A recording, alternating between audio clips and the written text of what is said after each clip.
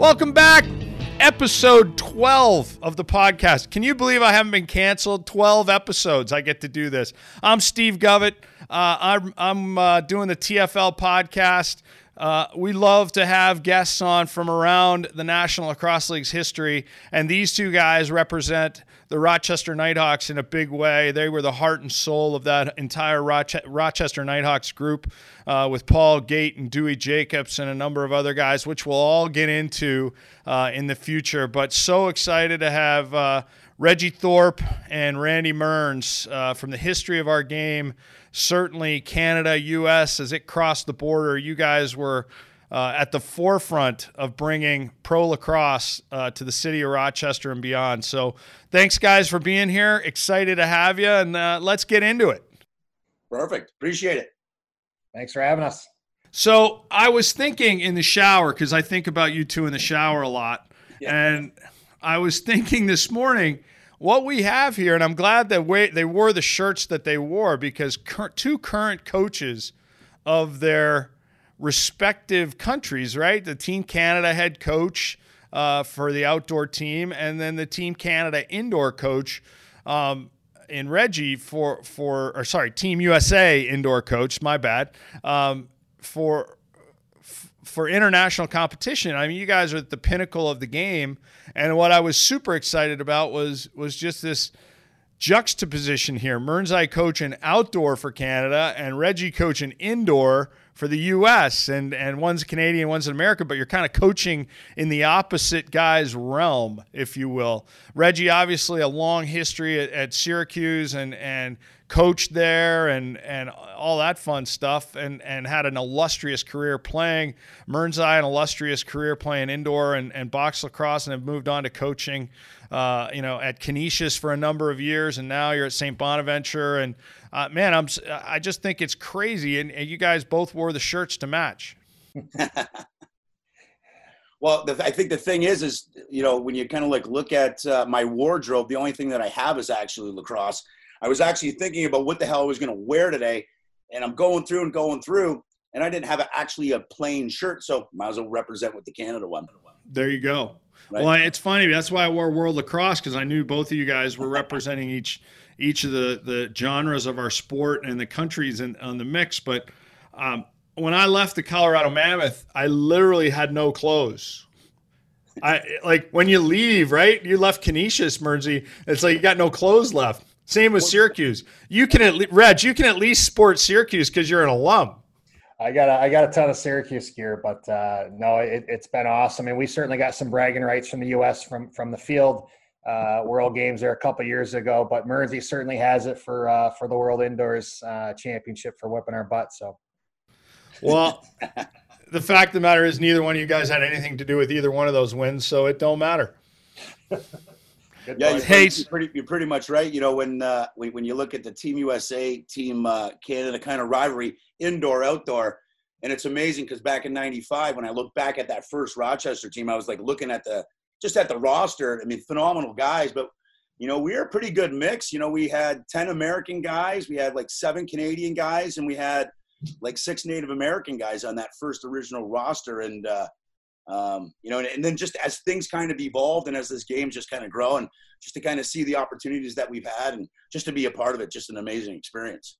Yeah, that 95 team was a pretty good mix, Mearns. I was looking at it too there. We had certainly the good mix of Americans, Canadians, and Native Americans. It was pretty cool.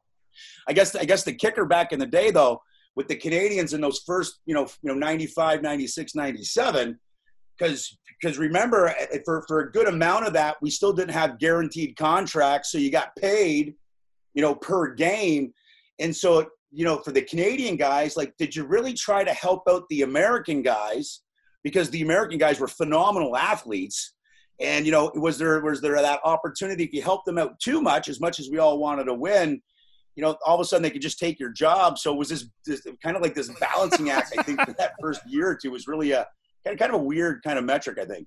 That 95 team is pretty good, but what Do you guys want to talk a little bit about the final in '95, or? I knew you were going to bring that up. So. Yeah, thanks, Govett. That's great. Go ahead, Reg. Go ahead. I got a bird's eye view of that. We're getting picked off, and Gary, being a lefty, coming over on his. I think he was ended up on his wrong side on the right side, and put one through the I think the knees of Chugger there. But that was a great game. I mean, back and forth all the way. I mean, great crowd at the old Spectrum there, and. I think Rexy or Ryder? Rex Lyons or Ryder tied it up late, right? Tied it up, yeah, late. Like that.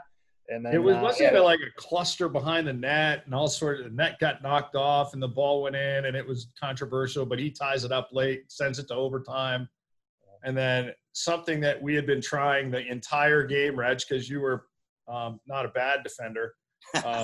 We've been trying the same thing. The whole game hadn't worked. It finally works in overtime, but I guess I didn't see the goal because I was on my butt, but I don't think the video actually shows me on my butt. But I certainly enjoyed that game itself from a pinnacle of the sport in the Philadelphia Spectrum, because I think we ultimately played in the what's now the Wells Fargo Center, not too far after that. But that was the last championship that was won in that building. So, yeah. Thanks for that, fellas. Appreciate it. Mernsey, who put the stick in your hand for the first time? Gotta be, my father and my brother. My brother, 7 years older. He's got cerebral palsy, so he kind of got into sports. He was a goaltender, right? He had the bad left chicken wing. And you go down to the arena, you go down the Old Port Bowl outside, and you go watch the practices, and the next thing you know, you got to pick up a stick because now Rob needs somebody to shoot on. And so that was kind of the start of it. I just remember, every once in a while you're playing with the tennis balls in the backyard, and, sometimes you didn't wear a jock and you hit him in the sack, and then he would go run around with this big wooden stick. And my old man would be coming out. He was a factory worker. He's drinking some beers, and, he'd have to, save myself from my brother because I think he would have took my head off. Is your brother still around, Mernsey? Yeah, still around. He's up in, St. Catharines. I got in my brain, he's kind of like my biggest fan in some sense, but he was kind of like my inspiration because for him, when I was growing up, at that time, he ended up getting into a lot of the Paralympics and, represented Canada, for about 8 years at the Paralympics. And, when I was growing up, it was, you didn't complain about things, and then if I started to, whine or bitch, complain about stuff, like he just looked at me like, well, what are you bitching about? Like, so, you just, you worked for everything that you got. And that was just the big life lessons that he taught me, Hey, Reg, what about you? How did you get started in the game? Well, we were going to Marjack's, which is an old sporting goods store out in Auburn, west of Syracuse. My brother was playing modified lacrosse, 8th grade lacrosse, and I was in 7th grade, and I never played lacrosse before. And went with my mom and my brother, and she asked if I want to get one too, so I ended up getting one. So actually my brother Rory got me into lacrosse there, and never played. I picked up a stick, and I continued to play after that. And Rory, he ended up running a big wrestler and running track and outdoor. Played a little bit of lacrosse, but not much. Is Rory your biggest fan? Yeah, I mean, I got 3 older brothers, Rod, Ricky, Rory, Reggie. So, so you got beat up a lot.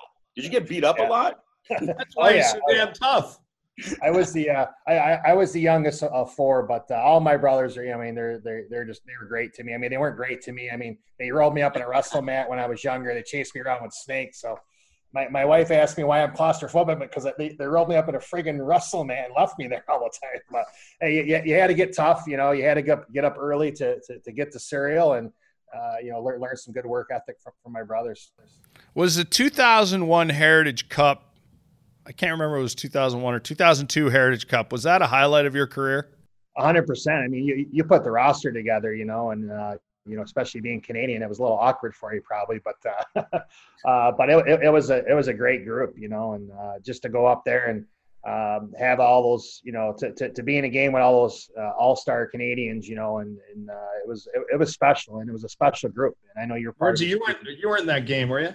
Well, what was it the Heritage Cup? I don't believe so. I know I was in an All-Star game one time. Reg, isn't that funny how all the Canadian guys that are around that time don't remember that game? I don't remember that game. Wasn't that significant? It was like 26-9 or some damn thing. And the reason I got set up to do that was because Stan Cochran and Johnny Meridian wanted to put together this indoor world event. And I was in the U.S. I'd been in the U.S. for a long time, and I was running. I had a lot of U.S. connections with the Wings and the Power, and ultimately the Mammoth, and it was an opportunity to kind of look. I've been a huge proponent of U.S. box lacrosse for a long time, and so I was kind of the first GM of U.S. indoor, and put together what I think, as we look back, Reg, a pretty impressive roster that even today could compete with any NLL team. With names like Stilley and Hanford and Jalbert and Reese and yourself and Kevin Finneran and Dwight Mecke in goal. Man, I mean, Mike Regan, Tim Sudan, the list of guys was Marshall Abrams. Like that was such a great roster. Yeah, it really was. And it was pretty cool for me because my son Gail came up with me that weekend. So he's actually in that photo on my shoulders there. It was an awesome time. And again, just to upset them was definitely a great moment. Well, they can't take it away from us. I'm on the other side. Murphy wants to say something, so I know. I got crickets. I got crickets. It's like it's a scrimmage. He doesn't even remember the game. Yeah, I don't even remember. I don't even know what you're talking about. So when you walked into the locker room for the first time in the MILL back in the day, Mernsey, what was that like? What? Tell me the first time you walked in the locker room. Oh God, that was Buffalo Bandits 92 going into 93. That 93 season, they had just won. Being at Canisius, got to watch Derek Keenan and Kevin Alexander and Richie and Darius Kilgore and all the boys. Back in the day, where all of a sudden Buffalo got to host the home game because they were selling out. And I remember walking into just to that first practice and going like, wow, like this is like some pretty legit talent. I kind of felt, because I played with a lot of those guys during the summertime, you're like, yeah, you know what? I think that, maybe I can kind of cut the roster. Because for me, it was just kind of like, wow, like there's actually 16, 17,000 people at the old odd, that first year in Buffalo. And it was like, wow, where you're playing in Canada and you're playing junior, and if you get to the Minto Cup, maybe you're playing in front of 1,500 fans. Typically, it's 300 or 400, and it was just like, wow, this is like professional lacrosse, And it was a pretty amazing experience. But then you found out pretty quickly that these American guys, because typically that Buffalo team was really stacked with more of the Canadian kind of group, was like, wow, like these guys are big, these guys are athletic, and it was such an amazing experience to kind of sit there and say, like, do you really fit, And then at that time back in the day, I mean, it's a little bit more self-deprecating since I was a smoker. I kind of figured out somewhere along the lines of where I could go in and maybe have a quick Demorier just in the bathroom. So that's old school stuff. I try to wean myself off. I'm good now, but I kind of felt like I was the Guy Lafleur back in the day. Guy Lafleur you were. How about Reg? You came out of an amazing career at Syracuse, and obviously that's a storied program where, that's a lot of Final Fours, right? And probably a couple championships under your belt and rings at Syracuse, and then you go to play indoor, and it's a little less traditional. Yeah, I mean, it was I got out of Syracuse in 93, and Mark Burnham got me a tryout with the Buffalo Bandits in 94, and we had this huge snowstorm the tryout weekend, and I never went. So then the following year, Detroit Turbos or Rochester Knights were the expansion team to the Detroit Turbos, which Mernsey knows, and so I ended up getting a call from Rochester there. And it was just an amazing experience. I remember Barry Powell's calling and asked if I want to try out. And he's like, hey, you know what? Cross-check people, pick up ground balls, and work hard. I'm like, well, I can do that. And I never played a box lacrosse game ever. We played some, American field box, but certainly never, real box lacrosse. But having guys like Mernsey and Dewey and Peter Park and Brian Lemon and Chugger, and having some of those veteran guys, Sudan, just kind of help you along, even in drills, which are pretty basic for you guys. You guys are Canadians. You guys grew up since you're 5 doing box drills, and I had no friggin' idea. So just even being in line waiting, hey, what's the next drill? What side of the floor you should be on, and the little things that the guys are really great about it, and really took me under their wing and showed me lots. So I owe a lot to everyone on that team that helped me out. Yeah, to follow up on that, Reg. I mean, back in the day, in those like mid '90s, everything was obviously box lacrosse, a lot of the pick and roll game, the slip pick. But at that time in field lacrosse, you never ever really went and picked the ball. Not like it is now. It's kind of evolved into that, where I think that was the whole pick and roll game. For the American guys from a defensive perspective, that was probably the biggest challenge defensive wise, to kind of get used to either we're slipping, we're communicating, but I think over a period of time, the concept in field, Mersey, was you would never bring another defender to the ball carrier. Like that was like the stupidest thing you could ever do. I remember going to my first practice in college, and I go to college and I cross-checked the shit out of somebody, and then I set a pick on the ball, and I thought I was going to get sent home on the next train. Like, why are you here? You're an idiot. So, it worked out, I guess. How much when you were away did they try to get you to use your weak hand?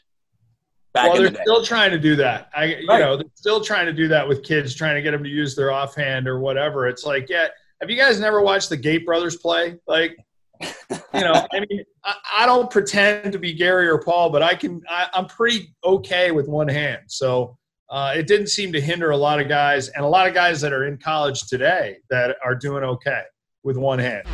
Cali BBQ is proud to be an official sponsor of your San Diego Seals. Buy our slow smoked barbecue at any Seals home game or online anytime at www.calibbq.media. You know what, fellas? Like, you talked a little bit about teaching the Americans the game, which is inherently what we all like to do, is teach and grow the game and help guys get better on our team that are going to be on our team and next to us. But was there like an inherent tension between the U.S. guys and the American guys? I mean, not on our team. Like I said, everyone, they wanted to win. We had a great locker room, great leaders like Mearnsey and Dewey and Pseudo. And like I said, I mean, big Peter Park back in the day, right? I mean, those guys were great, and they really, I think, obviously the first trial, there probably was a little bit of tension, because the Americans didn't know where the heck they were going. Probably besides Pseudo, because Pseudo was playing with the Blazers, I think, at the time, and got he'd come over from Boston. You're right. And got bumped up, but so I think once we got through some of that, and they're like, we're helping us out. It was there weren't many tensions. Well, and then I think as the roster kind of got decided, because back in that day there was 8 games. I think we played 8 games and then playoffs. Mm-hmm. So then you kind of got to bond a little bit. We had some weekend practices as the team kind of got selected, and then you're able to go out and get some dinner and hang with the boys and have a few refreshments, and you kind of get to know everybody and kind of realize. I mean, again, remember, no internet back in the day. I didn't know how great Reggie Thorpe was or Timmy Sudan. I'm like, you just kind of meeting these guys going, I don't know, this guy's pretty gigantic. He's got good feet, and I probably wouldn't want to, go in the corner and get into a fight with him. And so you sit there and you kind of like watch him and just, so I think that all of a sudden we kind of got over this whole American-Canadian thing, because we're just like, wow, like we're 20 guys. And, and at the same token, we also had Paul Gates, so we knew we were in every game.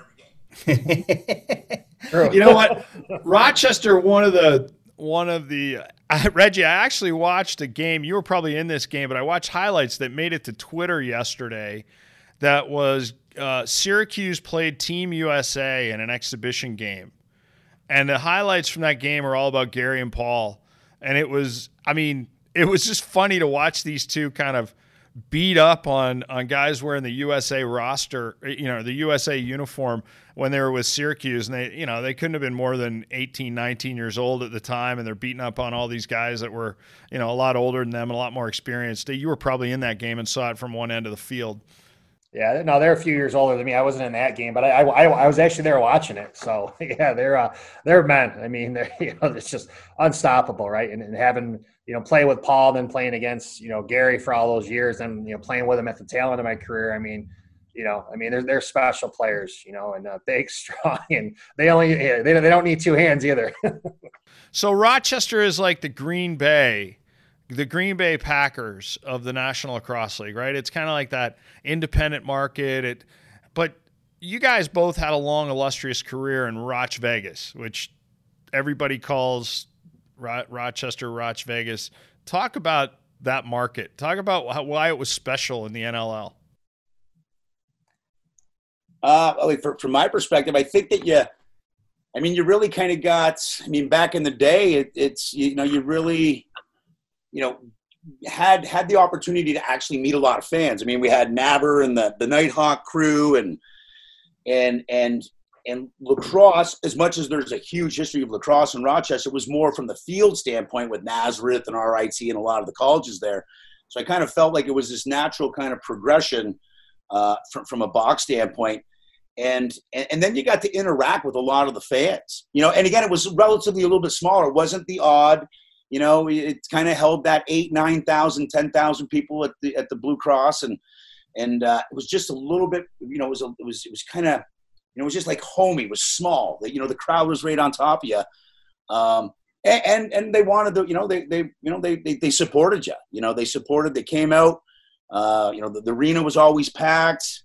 And again, it's just really trying to like put on a show. But at the end of the day, we're all, as we all kind of got together, we're just trying to win, and then after the games, just like old school stuff, it's just different time maybe now, but you went back to the restaurants and you got to interact with the fans and get to really kind of know them. And then, they would go out and talk to their friends and more people would come. And I just thought it was just such a special place, and again, we had phenomenal players and phenomenal coaches. And, we just always felt like we were in contention to win, even with that mix of group, that mix of Americans, Canadians, and Native Americans. So, Reg, how about you? Because obviously you're a Syracuse guy, and Roch wasn't very far away from where you grew up, right? So, how did that make you feel? That whole hometown feel for you?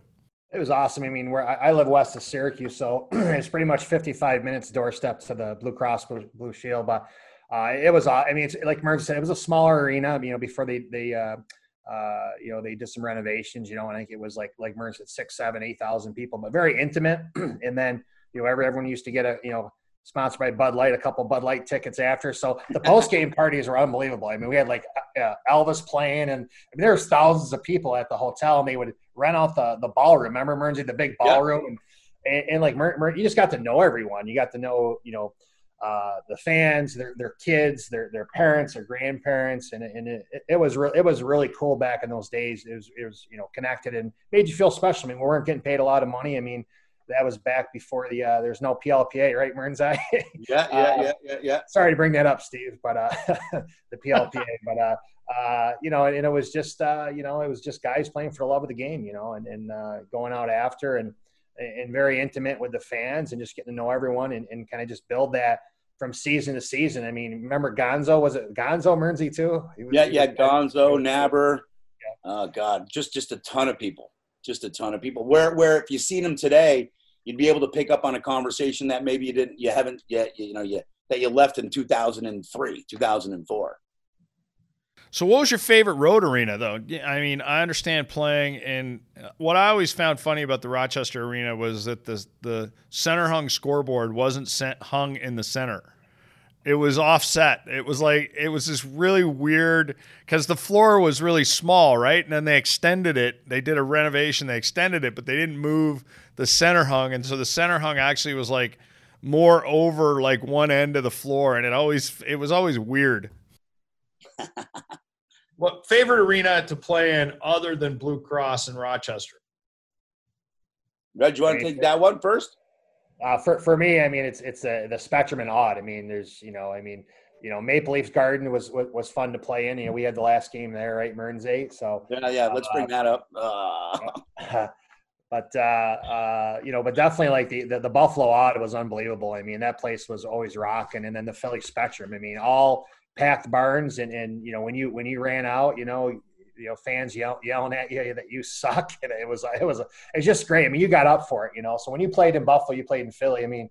It was you had to bring your A game plus to contend, and then when the home team would make their runs, you couldn't hear anything. So my first game I remember in Buffalo, then in Philly, I mean, I was like, holy cow. And then you got, because you play a couple seasons, you learn, and you help some of the younger guys out, because when those momentum swings happen in those barns with that packed, I mean, you can't hear anything, and and it breaks your back.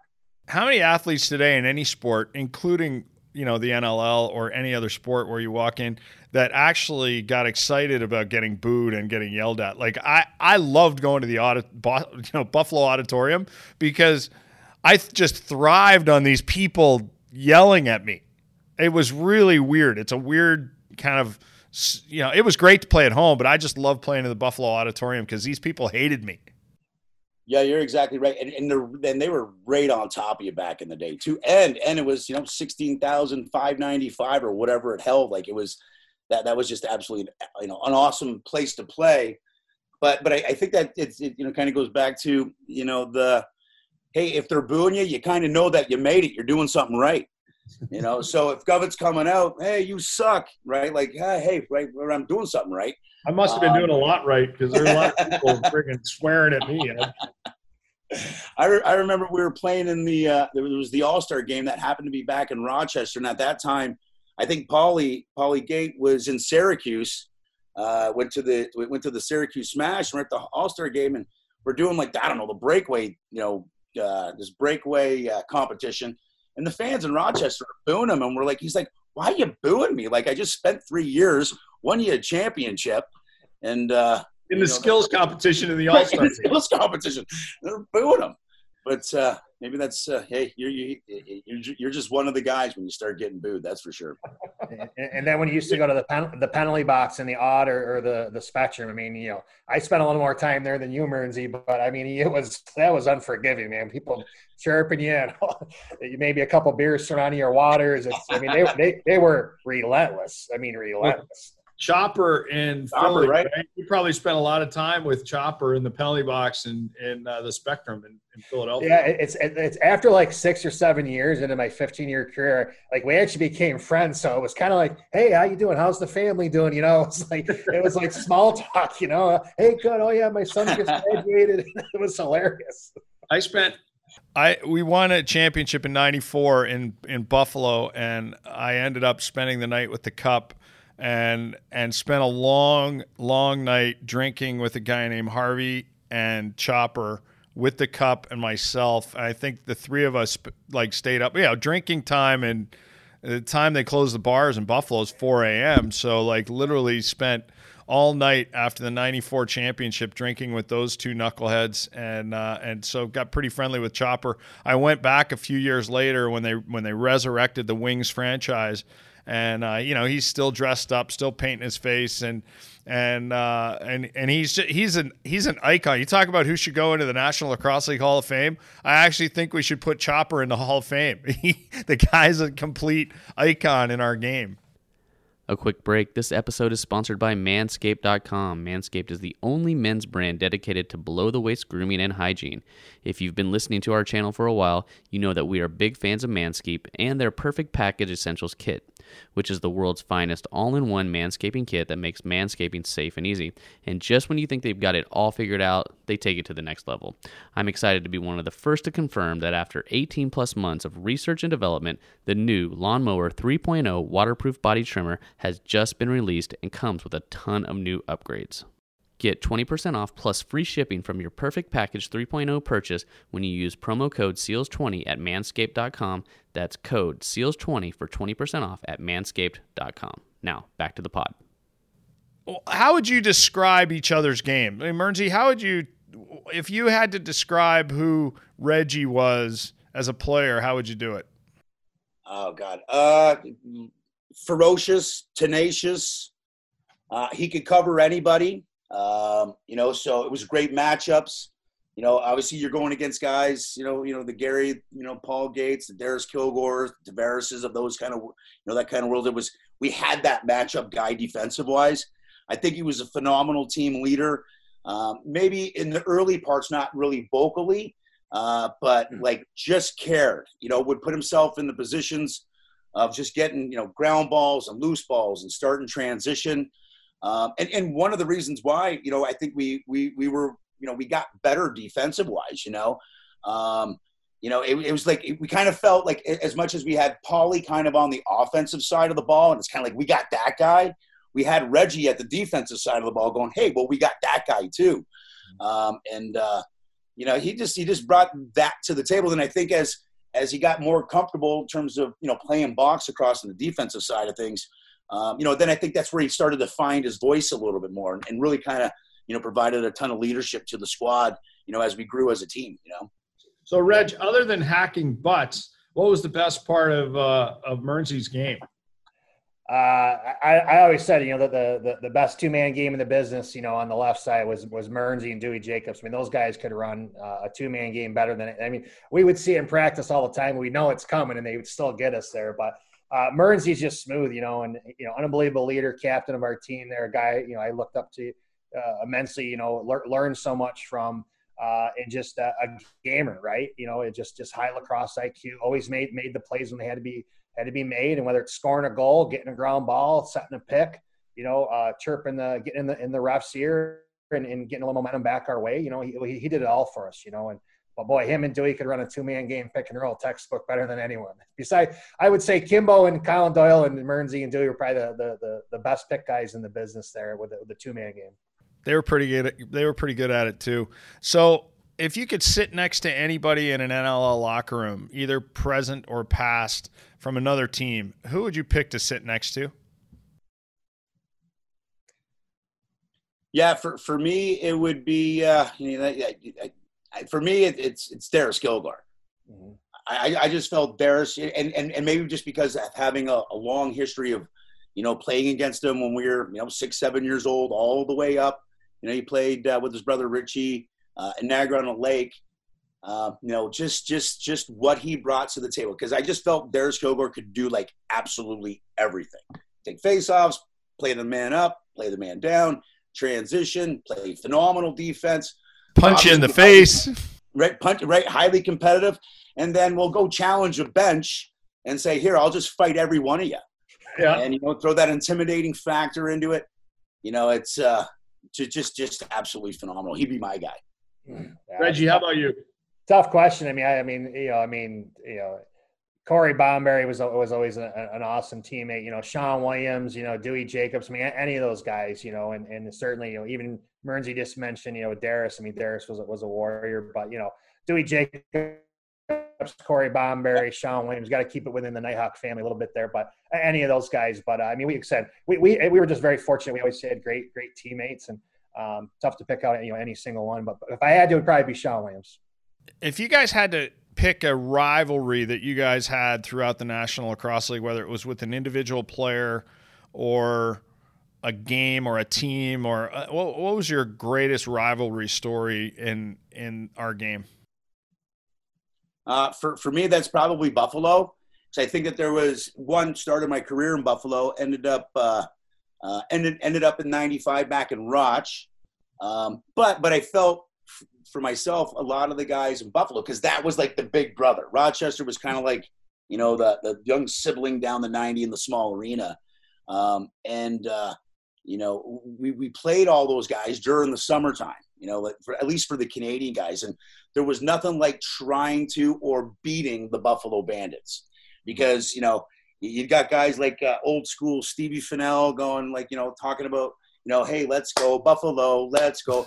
And they would just say it over and over and over again during the summertime, because they knew they were playing in the barn with 17,000 people. And you're like, And so for me, that 1997 championship game, when we actually ended up beating them in the Marine Midland, that one's going to stick forever for sure. Yeah, the last game, that was a good one, 1997, right? That was a good one, Mearnsey. Good yeah. one. I would say Buffalo too, Steve. I think also early on it seemed like we had a little something going with the Boston Blazers a little bit. Marty O'Neill, slashing some guys, and it's got a little rough there. We always had stuff with Philly, but Buffalo seemed to be where we get the biggest crowds. Where we get all of our fans, Rochester come up to Buffalo, or Buffalo's coming down to Rochester. And then I think towards like the end of my career, it seemed like Toronto a little bit. It seemed like we couldn't get over that hump with Toronto, but then we finally got over the hump there. So, I think that I'd have to agree though, it seems like the mainstay was always Buffalo. Well, obviously the games that you guys had with Toronto and the old Maple Leaf Garden and not to bring up another overtime loss. Mersey, were you in that game? Yeah.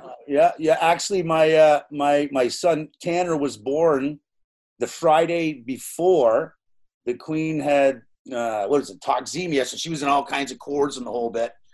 And anyway, she things ended up well. I watched the kid get born. Great. You're there, and then I remember getting up that Saturday morning because it was a matinee in Toronto, that 2000 championship where Caleb Toth ended up jamming one with 1 second left. And God, like you just remember the losses. But I got to tell you, it was the loudest I had ever heard an arena, in my personal opinion. When Caleb Toth scored that goal in the Maple Leaf Gardens, and again, being a Canadian, the Maple Leaf Gardens was like that's the Holy Land kind of thing. That was the loudest I had ever heard an arena. And that, I got to tell you, that's I think probably one of the single greatest legacy games to be remembered in Canadian lacrosse history as a resurrection of large crowds and Maple Leaf Gardens and what that game represented, and obviously them winning. And look, I remember back, and you guys weren't involved in this game, but if you go back to Colorado Mammoth in 2003, our opening game against the Toronto Rock, winning in front of 16,000 people in overtime, double overtime, where Brian Langtree throws one over Bob Watson's shoulder, established the game in Colorado, and it may not have been, the single greatest game in the history of the NLL, but certainly established the market pretty significantly. And I think you can pinpoint that game, Rochester at Toronto, with Caleb Toth winning it as an iconic game in the history of the NLL, an iconic game in the history of the sport in Canada. But you guys were there. Obviously, you didn't care whether it was an iconic game at the time, and the beer probably didn't taste quite as good afterwards. But that one had to be tough. But clearly, as you look back, you guys have been involved in some pretty, iconic games, right? Mearnsey, 98 finals in Baltimore. Those are all games that have defined the sport. Yeah, I would agree. Cup. Yeah, I just kind of feel, you get into those, those opportunities, and the ones that sting. You brought it right off the get-go in '95, down in Philly, and phenomenal crowd, and just taking it to overtime, losing 15-14, and it just lives with you. And '97, which was great for our side. We finally got over the hump. And I kind of felt for myself, in '93, because Buffalo being part of the Bandits, we won that year, but I kind of felt like I had more of a significant role in '97, so it kind of meant a little bit more to me, to myself personally. But then you go to the '99 and the 2000s, and we had such a phenomenal squad. We had John Grant Jr. He just came out of Delaware. We got Casey Pell rolling in. We got Danny Teat and Dewey and Stevie Dietrichs in the Nets for us, and Reggie and Jeremy Hollenbeck, and God, we were so good. And just those 2 years, '99 and 2000, we were so close, and it just we just couldn't get over the hump, to the Toronto Rock. But they were legit too, with Colin Doyle and Big Dan Ladouceur and Terry Bolin and Jimmy Veltman. When you look back at those players, and then it's amazing now, you look, 20 years down the road, and, just guys are in management, guys are coaching, guys are the scouts for all the teams in the league, so to speak. It's just pretty amazing to kind of see that progression, yourself included, by the way. Yeah, well, I'm illustrious in my own right, but whatever. Anyway, Reg, what were your thoughts about just that time?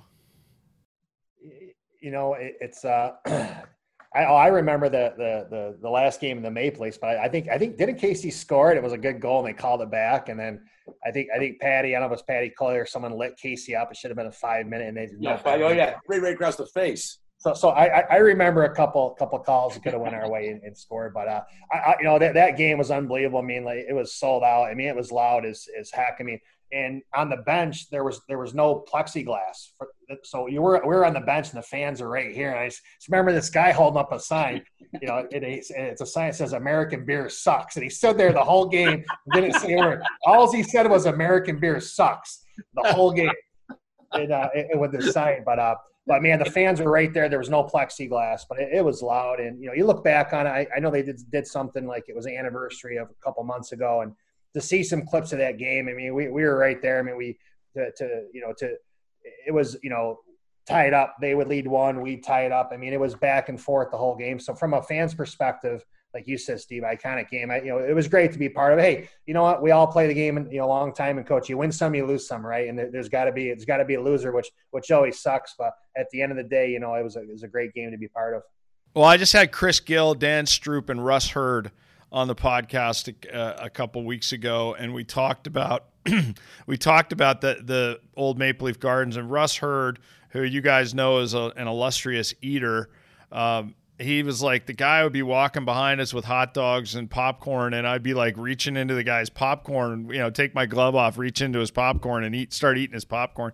It was that was a special building, especially for lacrosse. I can't even imagine what it was like for hockey, but it certainly launched the Toronto Rock into kind of the stratosphere of iconic and masthead franchises for the National Lacrosse League, and it still remains there today. And you know, it's a beauty. I mean, look, I put Rochester. I'm so happy we're back in Rochester because it is the Green Bay Packers of our league, and super excited about that. But you know, you guys have seen the gambit of players in the National Lacrosse League. Who's not in the Hall of Fame that you'd like to put there now? A lot of good players. A lot of good players. Who do you think, though, is kind of left out? Reg, present company accepted, because I know I certainly belong there, but maybe you know, anyway, I'm kidding.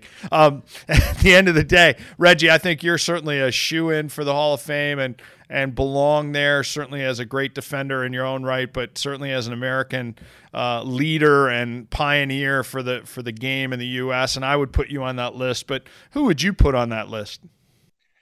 I mean, you can. I mean, for American wise, I mean, you got guys like, you know, Jay Gilbert and Jake Berge. I mean, those guys filled up the net, played a lot of seasons.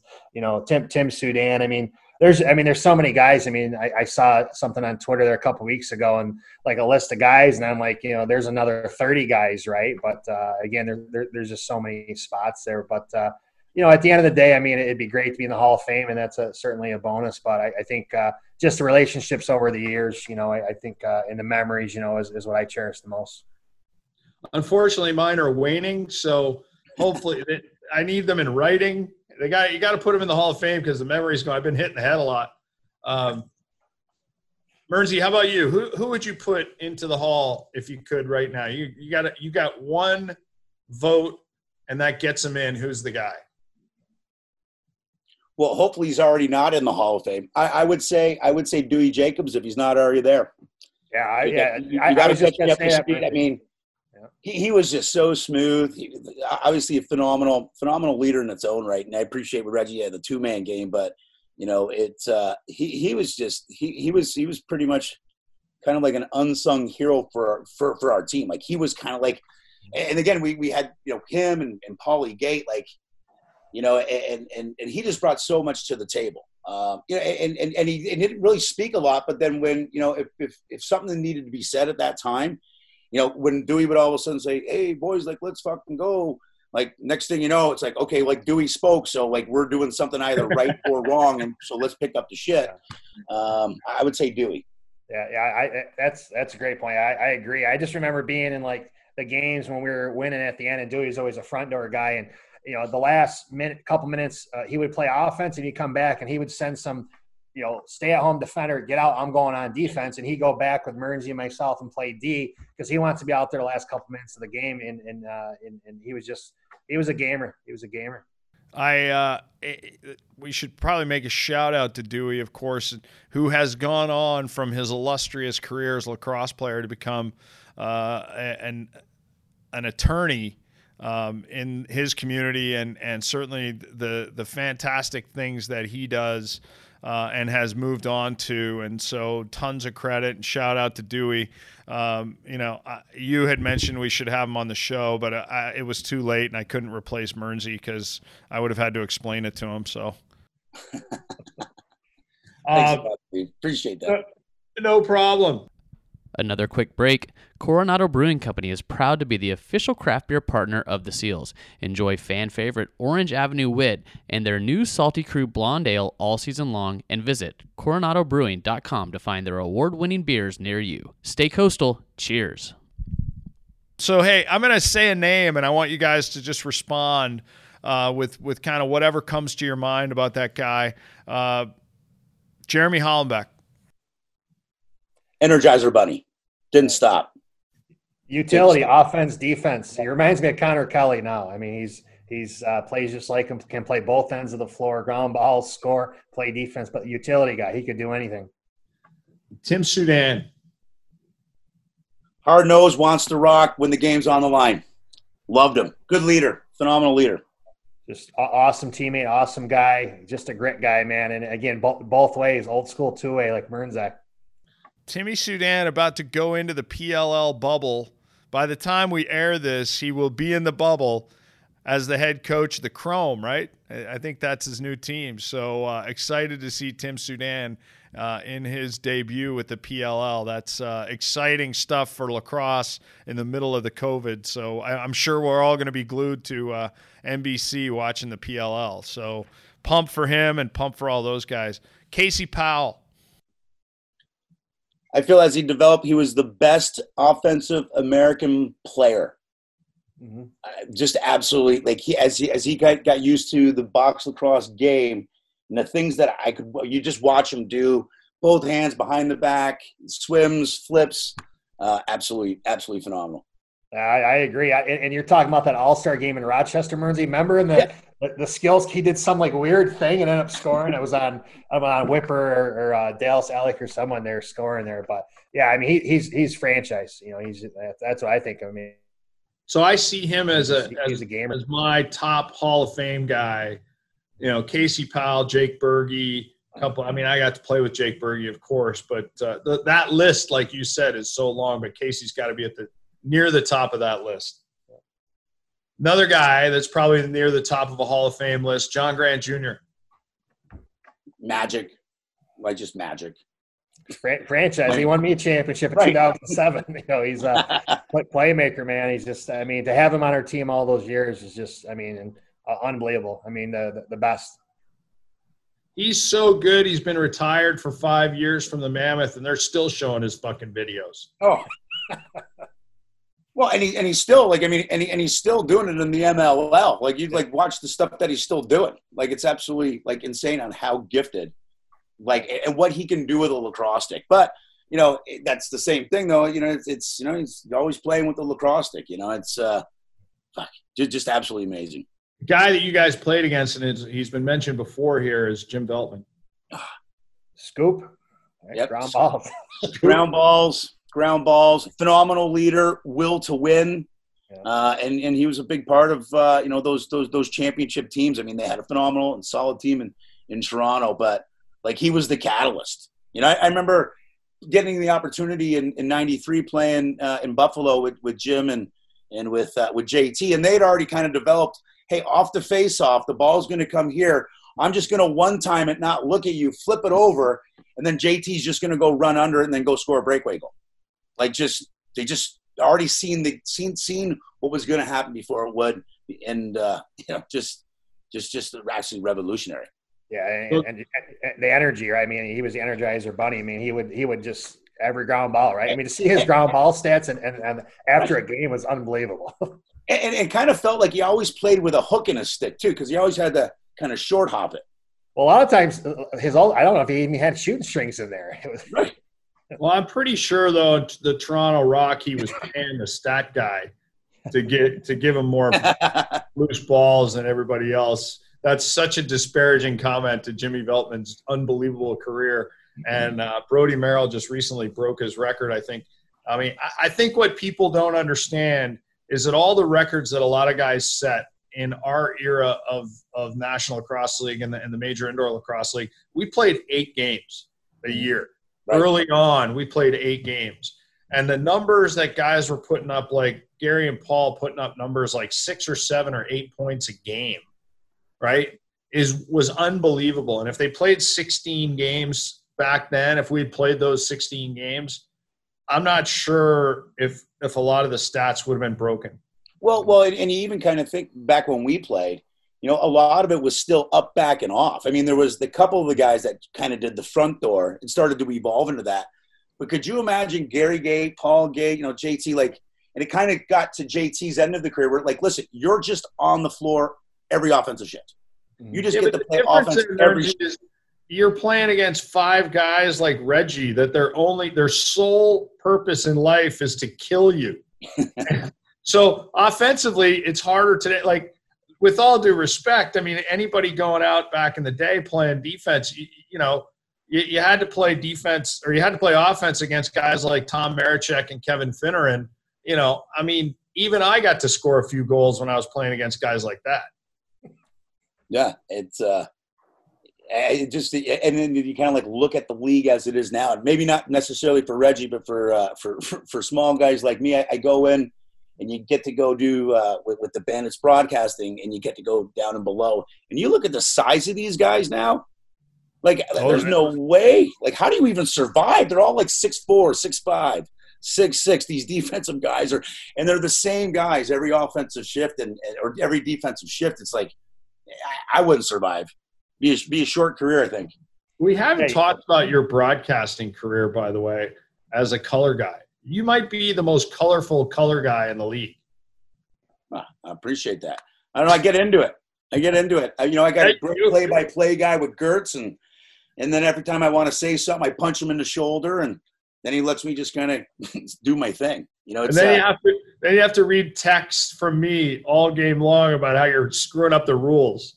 Well, I mean, I got to try to get better at the rules. But see, that's why I can count on guys like you, but the best part about, from, you retire in 2003 and getting the opportunity to kind of do it is you just get to talk about the amazing things that at the time when I early retired, with your friends and what they're doing on the floor, and then you kind of, as the time kind of went along and you get a little bit longer in the tooth and you got the next generation coming in, and you get to kind of try to describe, some of the amazing things that they do on the floor.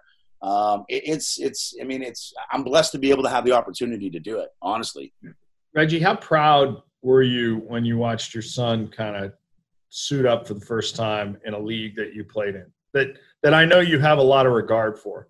Yeah.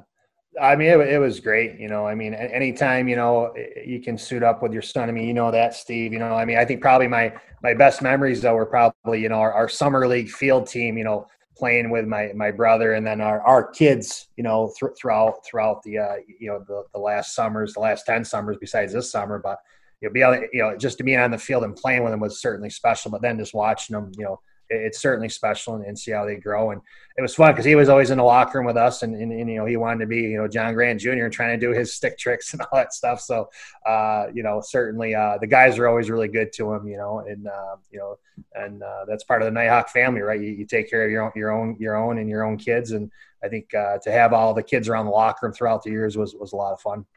I'm going to throw one more name at you, and I know he's pretty close to you, Reg, but Marshall Abrams, who you've stood shoulder to shoulder with for a long time in this game as a fellow coach and a fellow player, and I'm pretty sure you guys played at Syracuse together, didn't you? No, he's younger than me. I coached Marshall in high school when he was at Lafayette. He used to play man up with a long pole for me because he could just rip it, and then he was supposed to go to Hobart, and I saw this kid play, and I called up Coach Simmons at Syracuse. I said, "This kid's got to, wear orange at Syracuse." He ended up going to Syracuse, but then I got to play with him. He was with the Columbus Land Sharks, and then he ended up getting traded to Rochester. So I got to play with him, and then having coached with him, in the NLL and also in Six Nations for so many years. So it was great. I got to coach him, play with him, and then coach with him was pretty cool. But his lacrosse IQ is just off the charts. He's smooth. I mean, his first year in his league, I think he put up 35, 40, 45 points for the Columbus Land Sharks playing offense. And then he got to us. We were, we had Mernsey and Dewey and we had a lot of offensive guys. So, he ended up playing, kind of transition and backdoor for us. But he's just smooth. I mean, he did it in college. He was unbelievable. Defender of the year in college, defender of the year. Syracuse won a couple national championships and then won some championships in Rochester with us. So it was awesome to have him. I tell you what, when I get a sponsor for this show, I'm going to start giving out prizes for guys who name teams that have never been named before. And I think you just won by naming the Columbus Land Sharks. For the first time on the TFL podcast, the Columbus Land Sharks have made the show. So when I get a sponsor, you're the wasn't Dan Dawson played there too, or was it Brody? Dan Dawson, 6th round draft pick for the Columbus Land Sharks. Oh, okay. I think Mark Stanos was there as well. Was he really? Yeah. Best story about the Columbus Land Sharks, and you guys remember Mike Gongas as an owner in our league. He owned the New York Saints, and then he also took on the Columbus Land Sharks, and he would collect all the guys' backup sticks after games, and he'd keep them because he was so cheap that he didn't want them to take home their backup sticks because he was going to use them for a camp the next day. I'm going to get that dues into you too. Let me get them. Sending that check out. Yeah. Exactly. Another guy in Roch that I thought, just again, I think just dedication that always really impressed me was an American player, and it's Patty Kugovin. Because for 3 or 4 years he was a practice player. Because back in the day we had the practice player, but he wasn't there yet. He couldn't make it into the lineup yet, and as you're coaching, like you need to win, or you could be out of a coaching job. But he just stayed after it and after it and after it, and then kind of became the other foundation, along with Marshall, with Reggie, as kind of like these two gargantuan defensive guys. I mean, Reggie, you probably can speak probably more to it, but he was one of the guys as a practice roster that just kept on trying to get better and better and better. And I always respected that of Patty. I mean, and finally getting into the lineup and then actually, competing and winning. He ended up playing 10 years, and Pat and I played together at Syracuse. Now he was steady Eddie, not flashy, but boy, I know Colin Doyle hated playing against him. So but he ended up going practice squad, I think 1 or 2 years, and ended up playing 10 active years. So he had a great career and certainly an unsung hero for sure, and an unbelievable player and teammate. So for all those guys out there that want to play in the National Lacrosse League and they don't want to start on the practice roster because they were the star of their team in college or high school or whatever, your advice to them would be suck it up, Buttercup. Get on the practice squad, learn the game, right? Learn the game, yeah, absolutely. Because I think back in the day as well, that's what kind of ended up happening. If you're on the practice roster, you didn't get into a game, and then the next year you just weren't really around anymore. And that's where with Patty, he just kept on coming back and basically saying fuck that, I'm making this team, and and then had a 10-year career from it.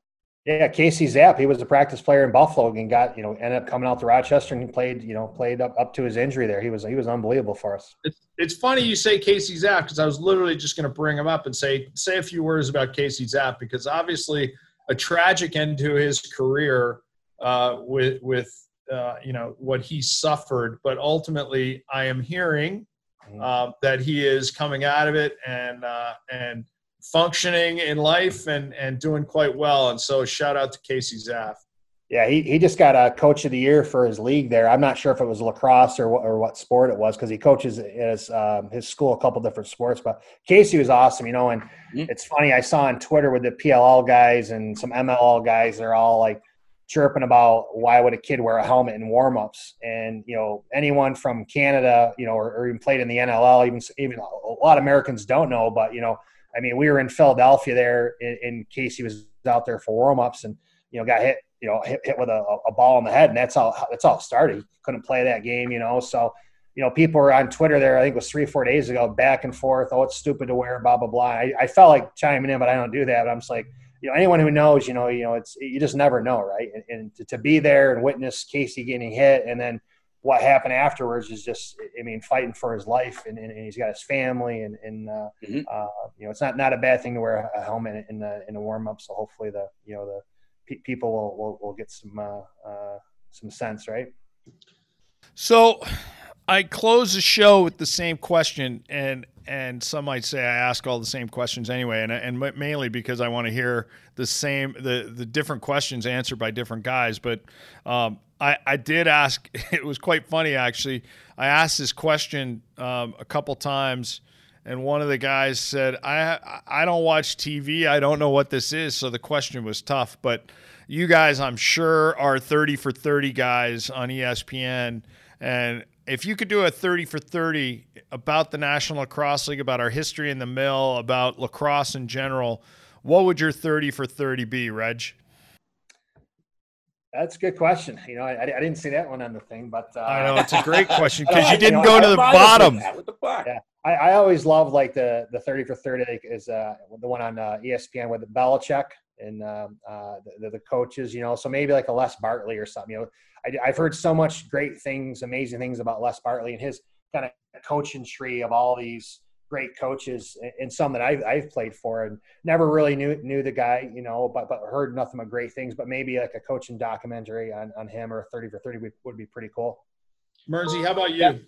I think it would be with Gary and Paul Gait, and specific to the NLL, the MLL, and what their contribution was, and and having relationships with the owners back in the day with Russ Klein and Chris Fitz, and not knowing what that was, but what they meant to the sport to actually get it continually more and more professional and more off the ground.